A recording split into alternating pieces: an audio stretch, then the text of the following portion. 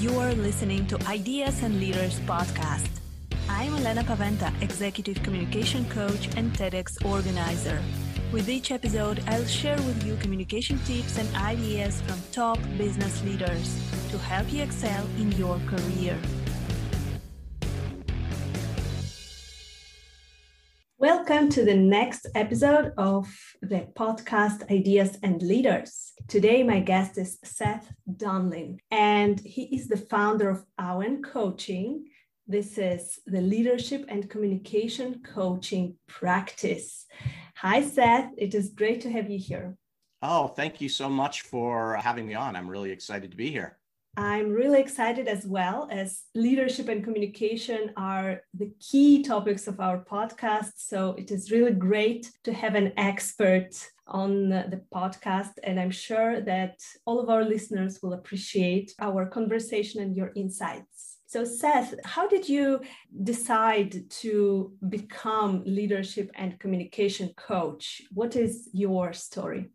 Sure. Well, I've spent my career in communication. I have 20 plus years of communications experience, and that started in my early 20s when I founded a weekly newspaper and was working as a journalist. It actually, realistically, it started a little bit earlier when I was trying to break into journalism and working as a freelance journalist and bartending to support myself and talking to a lot of people across the bar. But I moved from journalism. Eventually, my partners and I sold the business to a publishing group. I moved from there into electoral politics, where I did communications work, press relations, and community relations, eventually moving on to working for city and state governments and then doing contracting work for the federal government and eventually going out on my own. And one thing that I realized across that whole career arc is that, there were a lot of people obviously that would hire me to write for them, to be the face of their organization and go on television or radio shows for them or what have you.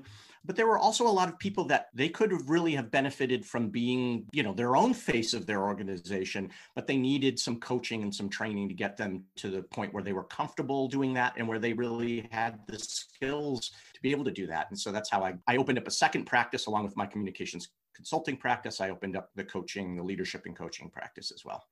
It's a very interesting journey. And I think that many people can relate to that they want to be face of their companies. They want to speak up, to build their personal brands, but they are a bit nervous. And I think that this is pretty much natural. We have it within us that we are nervous to speak in public or to speak live on Facebook or other social media. So as a communication coach, what would you recommend to our listeners to break this pattern of nervousness in speaking up? Yeah, the very first thing is to realize that it's a perfectly natural, and it's like you mentioned, it's something that we all feel. I think one of the things that heightens those feelings of nerves for a number of people is the feeling that they are experiencing them in a way that everyone else isn't. And of course, just like some people are more or less afraid of heights, some people are more or less afraid of, any particular thing. There are people that aren't made as nervous by, public speaking, but even the best public speakers, they get nervous. Some of the biggest entertainers, actors, singers, professional athletes, they get incredibly nervous before they perform, before they go on stage, before they go on the field. So it's a perfectly natural thing. And when you begin to realize that, I think you can begin to take a little bit of a step back from your nerves. The other thing to realize is that you're feeling fear, but that doesn't mean that you can't be courageous, right? Courage isn't the absence of fear. Courage is the ability to act in the face of fear. So, realize, yes, you're feeling the fear, but that's not going to stop you. You're still going to be able to perform. And then there are, a number of routines and techniques, doing a little bit of meditation or prayer beforehand to calm yourself and get yourself into an emotionally centered state, and or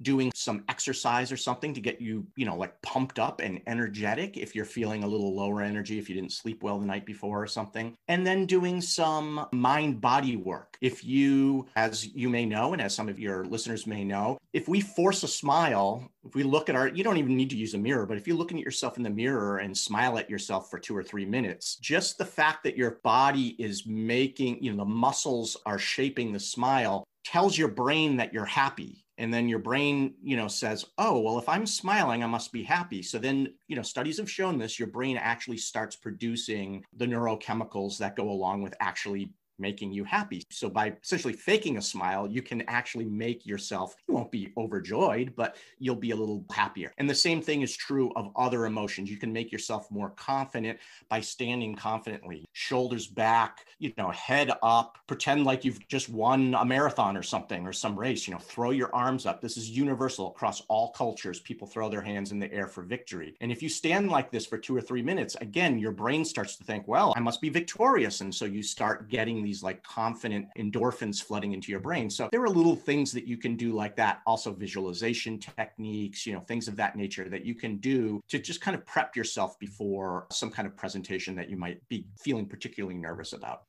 Those are real great tips. So we can actually prepare just as we can stretch before we go for a run or we prepare for anything else. We can also prepare for the presentation, not only by preparing the slides, but also by preparing our mind and body. I think that this is the key thing actually in the preparation, because many people think that I will make my PowerPoint slides and this is enough, and then they are awfully nervous. But in fact, you can do many more things to prepare yourself, also to be confident. And it is really important. If it comes to the content and not only to our mindset, but also to preparation for an important presentation or for an interview. So what, in your opinion, what are the key elements in order to be really well prepared? Obviously know your material. And I think, most of us, if we're being asked to give a presentation, I worked in, large government bureaucracy and corporate organizations as well. So I understand that sometimes you get tasked with presenting something that maybe you're not as familiar with as you would like to be. But, most of the time we're being asked to present something, hopefully we actually have a fair degree of expertise in that area. Certainly if we're an entrepreneur and we're presenting something, hopefully we're presenting something that we have a real solid understanding of. And so have understanding of your material, figure out what the key points are that you're going to have to convey, and then decide what you're going to say about those key points. Maybe you only have time for 3 key points. Maybe there's 5 key points. Well, make sure that you have something well thought out to say about those 5 key points and practice them as far ahead as possible. Also have some other tools in your tool bag, have some stories that you can relate. People always say to open with a joke or something like that. I don't recommend jokes because they can feel forced. You can be humorous. If it's natural for you to tell jokes, absolutely do that. You can tell humorous stories, but storytelling is a great way to build rapport quickly with your audience and connect with your audience. But you don't tell a story by saying like, let me tell you a story. This isn't story time for children and you're letting them know that a story is coming. You just naturally weave it in. You're making a point and you've got a story that emphasizes that point. You just go right from your data or whatever you're talking about right into the story, and out of the story, the explanation. One thing that people need to do is make sure that you tell the story and then you explain why you told the story. Just like usually you need to see something 2 or hear something 2 or 3 times or a few times before you understand it. You give the information, you give the story that emphasizes it, then you explain what you wanted the people to get from that story, and now you've really conveyed your points well. And so in preparing for a presentation, a speech, keynote, being on some kind of panel at a, conference or something, have all of these little pieces, right? Your key points, your stories, have them in your pocket. And then in the presentation, weave them together as it's appropriate, right? If it's a really tight, if you have a really tight time slot, maybe you make sure you're going to go from A to B to C to D. If you have a longer time, it's actually much more natural to just have the pieces and then choose them at the appropriate moment and bring them out. It makes the presentation flow much more naturally and seem less stilted, like you're just, okay, I checked off the first thing on my list and now I'm moving on to the second thing on my list. But you're not making it up as you go along. You know what you were going to say about the thing, you've practiced it, you know the story, you've practiced it, you've polished it, you've honed it down so it's tight and it flows well and you're not rambling. This is what you need to do to prepare for a presentation, provided you're being given, proper lead time. Sometimes we're asked to do it without proper lead time, but if you have the time to practice, that's what you need to be doing. Perfect, perfect. So, for example, the case study for you. In 2 days, I'm speaking at the conference. I'm speaking at Pan-African Chamber of Commerce in the panel, Women in Business Sustainability panel. I have about 5 to 7 minutes. Mm-hmm. So what would you recommend to focus on? Whether to focus on stories? Usually the timing is more or less the same if we're speaking in a panel, because if we start telling stories, then we can, tell those stories, and then we will not get to the point. But what do you recommend, to focus on facts and figures, or to focus on stories, or to balance it somehow, and in which way? I would say that you need a balance. I mean, undoubtedly people are asking you to come there to explain something. You're going to be talking about, whatever, pay disparities for women, or you're going to be opportunity disparities, or recent gains in opportunity for women, or whatever the thing is that you're going to be talking about. So, you don't want to just go in there and tell a story of like one particular woman who made some gain, because that's not, that's going to be like, okay, well, that's great for that one woman, right? But, if you have a story like that, you could start with that story. And a great technique for a short presentation like that is you start with like 90 seconds or 2 minutes of that story. You go into, 4 minutes of making your main point, and you leave them hanging on the story. You don't leave them, it's not such a cliffhanger that they can't pay attention during the 4 minutes that you're talking about your data or whatever, your main point that you're making. But you can get to a break in the story where if you ended there, it would be fine. And then at the end, you can bring it back in and make that final point and be like, oh, and by the way, that woman I was telling you about is, however it would be natural that you wrap that story up. The thing to do is take your story, record yourself, tell the story, and you'll tell the story and it'll be like 10 minutes long or something like that. And you'll say, oh, I only have 7 minutes. I can't even tell the story. I mean, I do this for myself all the time. You have to look at it and what's the bare bones of the story? You cut stuff away, you cut stuff away, you cut stuff away until you finally, most stories, you can get them down to 90 seconds or 2 minutes. You'll end up having to take a lot of little colorful bits out of the story that you'd love to leave in there. If you were at a cocktail party or something, you wouldn't take them out. But on stage, you end up having to cut it down and pare it down more. And that just takes iteration. But the little side benefit of that is you're working that story over and over and over again. And so by the time you've cut everything away, the core part that's left, you've practiced so many times that you have that story down really cold, and you'll be able to deliver it really well, really confidently, you won't be having to think about, okay, well, what comes next or anything like that. It'll be a really sharp, tight, interesting, and emotionally, appealing story.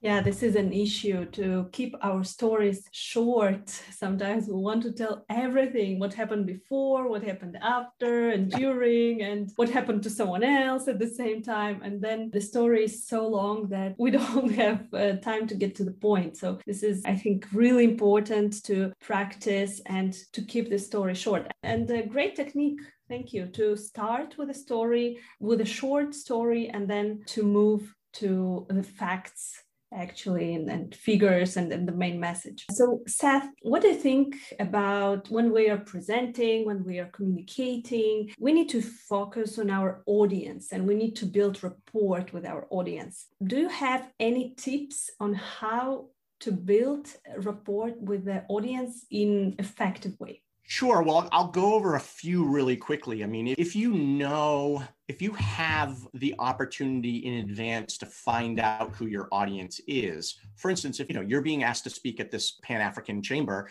now maybe the Pan-African Chamber a month ahead of time knows who's going to be there. And maybe you can get that list of people from them, and you see some people that you know, or you see some people that you figure that you can connect with in some non-strange way because you know somebody else in their organization or whatever. And you can say, okay, hey, you're going to be at this thing. I'm going to be speaking at this thing.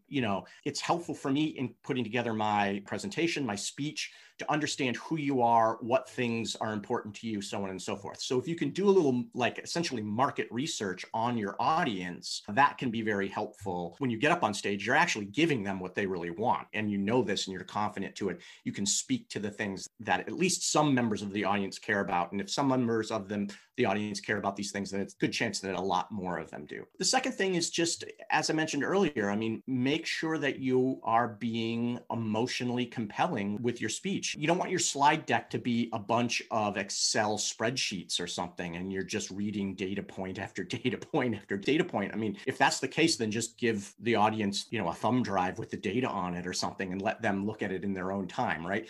You need to help them to connect to whatever your data is in a way that emotionally resonates with them so that they take it in and feel that it's important. Story is the most effective way of doing that. Another good technique is to be vulnerable when you're up on stage. A lot of us, because we end up being fearful of public speaking, we come out on stage with our armor on and we want to assume I've been asked to speak because I'm an expert. I'm super confident and competent, and I am going to, stiffen up and become very proper and very, in many ways, unrelatable, right? But if you watch TED Talks that really blow people away and stuff, the person up on stage is very relatable. They're often telling little stories about themselves that sometimes don't paint them in the most flattering light. They're talking about their struggles with depression or anxiety or some health issue that they had. And that immediately allows the audience to connect on an emotional level. Now, that doesn't mean you have to get up there and start talking about your health issues or your failing marriage or something like that. But there are things that you can talk about that others can relate to on a human level that can relate to whatever you're speaking about. Whatever the topic is, there's some human element that you can interject into it. And there's some personal element that you can interject into it. And you should try to do that, even if it's just in little pieces throughout the story, because it will make the audience, it will help build that rapport and that trust. That human to human connection is really what people are going to be looking for and builds trust really quickly.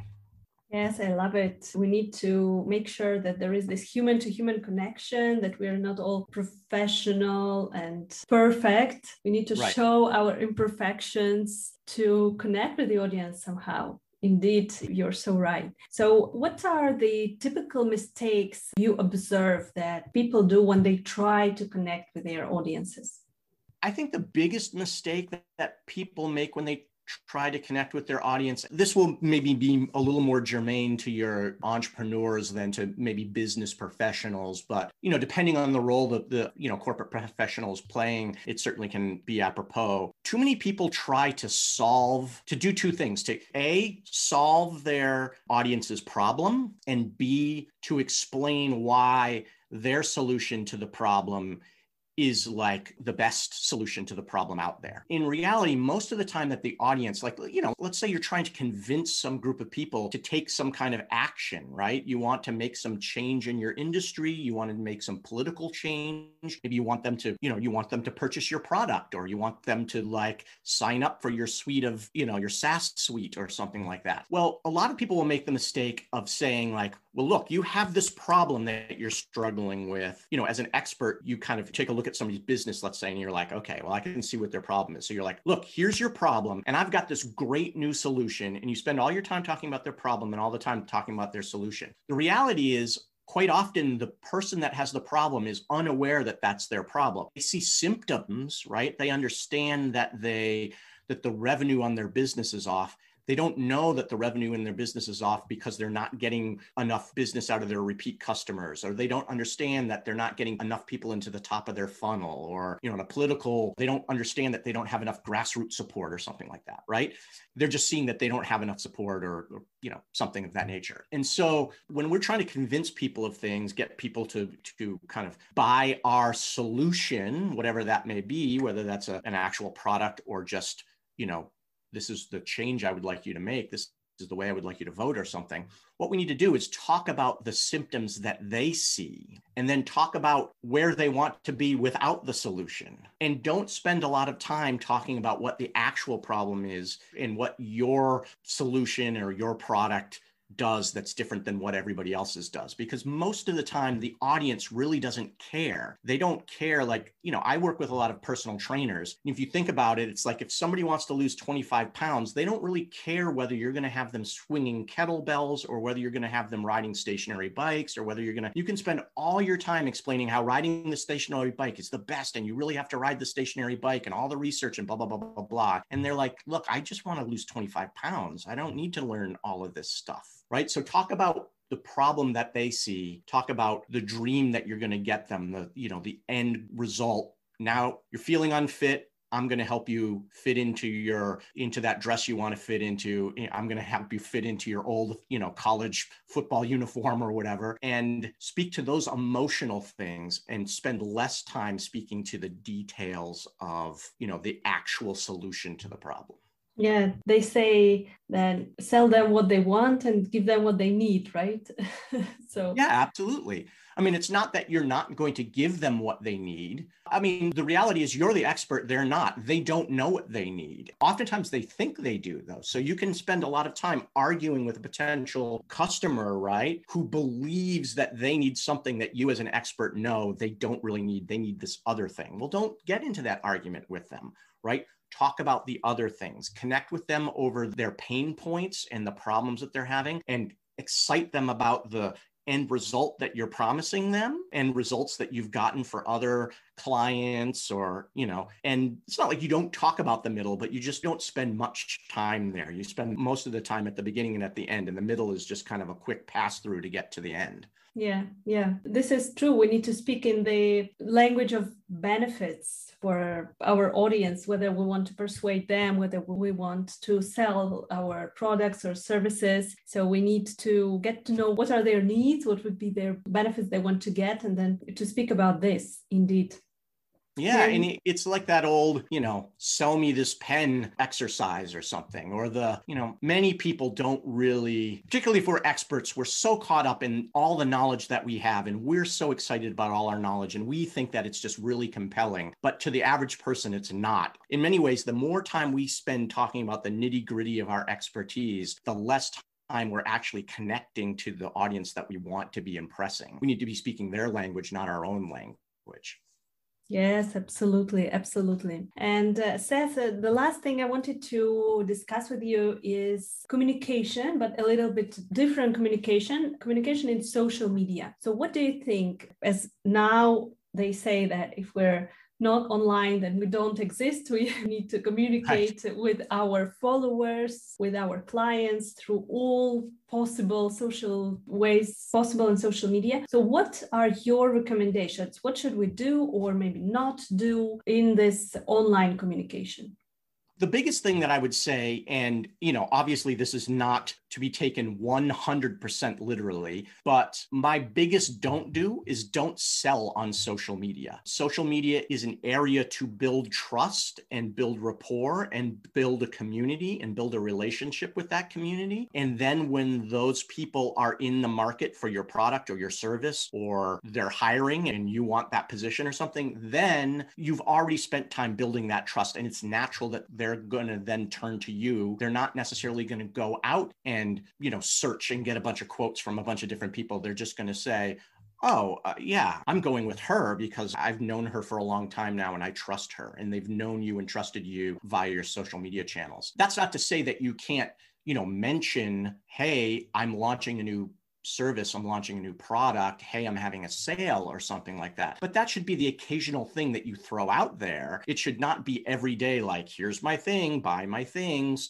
hire me. Nobody really wants to follow somebody. That's all they're doing, right? So I like to tell people to think of, this isn't a perfect comparison. This isn't absolutely apples to apples, but I like to think about social media kind of like networking done really well. To me, networking done the way many people do it and done poorly is you walk into a networking event with all your business cards and you go up to somebody and you say, hey, Elena, I'm Seth. This is what I'm all about. Here's my business card. If you need, you want to set up a call, let's talk about how you can pay me money for me to do what I do. And then I'm like, okay, and by the way, what do you do? Great. Give me your card. And then I go on to the next person and try to sell myself to the next person. And that's, fine, or it's not really, but I mean that, at least you've gotten your information out there. Done properly, I believe you go into a networking situation, you go up to the other person and you say, hi, who are you? What are you all about? What is it that you're here looking for? How can I help you? Are you looking for recommendations? Are you looking for new clients? What kind of work do you do? Is there anybody in my network I can connect you to? Oh, by the way, I talked to somebody earlier tonight that you definitely need to connect. Give me 1 second. I'm going to go grab him and bring him over here, right? You put all the focus on the other person. You give as much value to that other person as you can. That's going to be so refreshing and so flattering to them. They're going to have a wonderful view of you and feel very positively towards you and feel almost in a little way in your debt because you've been so, giving or willing to give to them. Of course, they're going to ask, well, do you have a card? What do you do? And you can tell them what you do, but you don't try to sell them. Then they're going to really remember you. You're going to be one of the few people that stick out to them from that networking event because you're the person that spent the most time focusing on them and what they cared about. When it's time for them to need your service or your product, they're going to call you, right? They're not going to go and do a Google search for, competitors of yours. They're going to reach out to you. Social media is much the same way, right? Find out what people want, offer value, offer assistance, try to build that community, have it be as much, if not more, about your followers and your community than about you. And when they're ready for what you're offering, they're going to come to you. You don't have to be constantly DMing them and saying like, hey, let me, tell me more about your business. How can you want to jump on a call with my VP? And I mean, I'm sure you've been there, right? Where somebody asks to connect to you on LinkedIn or something and you say, sure. And then like later that afternoon, there's a DM and the person is like, so glad you connected with me. We're offering free consultations with our senior management and you can, blah, blah, blah. And I'm like, that's not why I connected with you. So, don't do that. Offer value, see how you can be of help to other people. And that will naturally draw people to you. People will naturally recommend you. Your social media will be a lot more effective and you will be presenting a much more positive and a much more attractive brand in that way than if you are pitch all the time. Yes, absolutely. I couldn't agree more. As Dale Carnegie said in the book, How to Win Friends and Influence People, that make the other person feel important and don't talk yourself all the time, but let other people speak. I totally agree with what you say, because at least myself, I'm more interested in the accounts of people who are speaking about my problems, who are asking me questions, who are interested, who are speaking on the topics that are interesting for me, but not only speaking about themselves. So yes. I absolutely agree here. So Seth, thank you so much for all your tips. And in the end, I wanted to ask you if our listeners want to connect with you, want to ask more questions, are interested in your services, where can they find you? Sure. They can always find me on my website, which is awencoaching.com. I'm sure it'll be in the show notes, so you'll get the proper spelling. Or if you want to just connect with me directly, get on an exploratory call and see if us working together would make sense, a free exploratory call. You can always get on my calendar by going to reachseth.com, and that will allow you to book a call and we can, discuss your business, discuss your career, discuss what I can help you with and see if we might be a good fit. So, of course, I'm on all the social media platforms. I'm sure they'll probably be in the show notes, but those are the two easiest ways to get in touch with me. Perfect. We will put all this information in the show notes for sure, so that our listeners can immediately jump on your social media and connect with you. Thank you so much for being on the show today. It was really a pleasure to listen to all of your tips. Thank you very much. I had a great time. Thank you for listening to Ideas and Leaders podcast. Did you enjoy this episode? Let me know that you listened by tagging me in your LinkedIn profile and using a hashtag Ideas and Leaders. See you in the next episode.